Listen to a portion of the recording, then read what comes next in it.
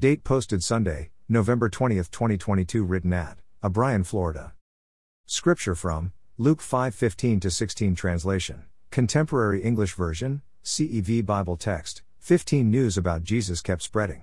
Large crowds came to listen to him teach and to be healed of their diseases. 16 But Jesus would often go to some place where he could be alone and pray.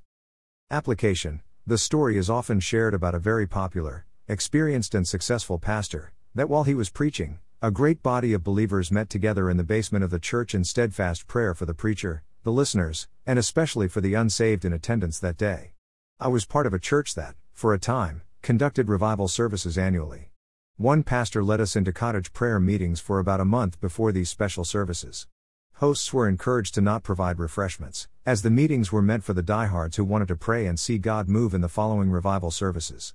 Having participated in these prayer meetings, I remember during the services having strong urges to look down the aisle as the invitation was given each night, because I was convinced that God heard the humble and sincere prayers of his people, and responses would result. In our verses today, surely you can see the popularity of Jesus. His compassionate teaching of God's Word. His powerful, healing touch of the sick and challenged individuals. With popularity comes a sense of pride and self-fulfillment to the one accredited for the success of church meetings. But if we are to truly follow in the footsteps of Jesus, we must catch a glimpse of how he went aside for constant one-on-one private prayer meetings with his Father. In seeing success that results from weeks and months of hard work and dedicated prayer meetings, it would seem natural to celebrate and offer up toasts for all that is being accomplished through our teacher/preacher/evangelist. But friends, I believe in following the example of Jesus, we will not only learn to celebrate and give thanks to the one, true God, who made it all possible, but also be careful to thank him for letting us stand in his presence, experience his warmth and his all-powerful touch on our family, neighbors and friends. Doing this in a secluded place would serve to help us concentrate on the Father and his achievements that he allowed us to experience as we met in his name. I mentioned earlier about the weekly prayer meetings that many churches open up to its members. This is a secluded place away from the normal pressure of work, home, and away from the rustling noises of the world, that gives us time with God and agreement with other like believers. This brings encouragement to hear how God has blessed in the lives of others, and it brings opportunity, for we could then be more focused in our prayers for believers who are begging for God's presence and intervention in their lives.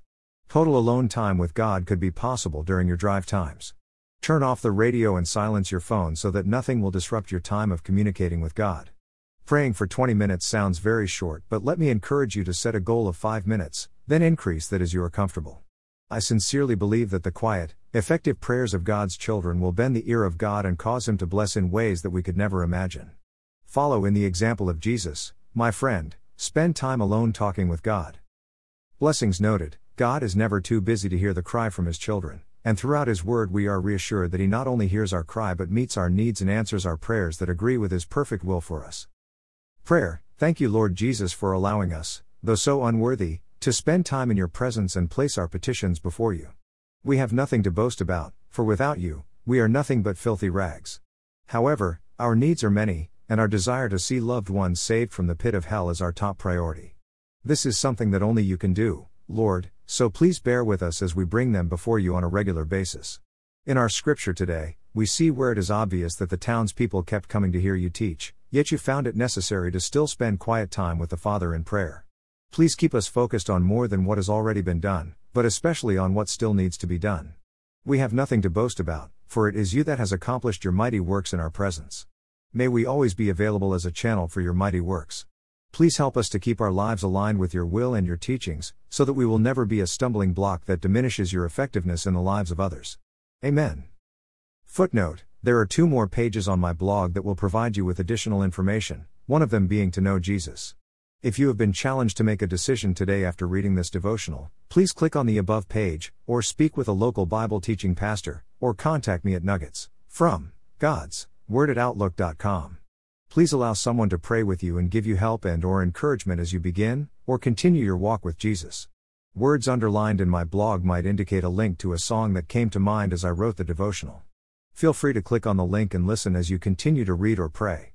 If this devotional was forwarded to you and you would like to see more, please go to Nuggets from God's Word and read more, or you may freely subscribe for a daily email conveniently containing each day's devotional.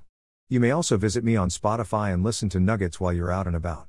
I would encourage you to find a church home nearby your home, and attend as frequently as you could.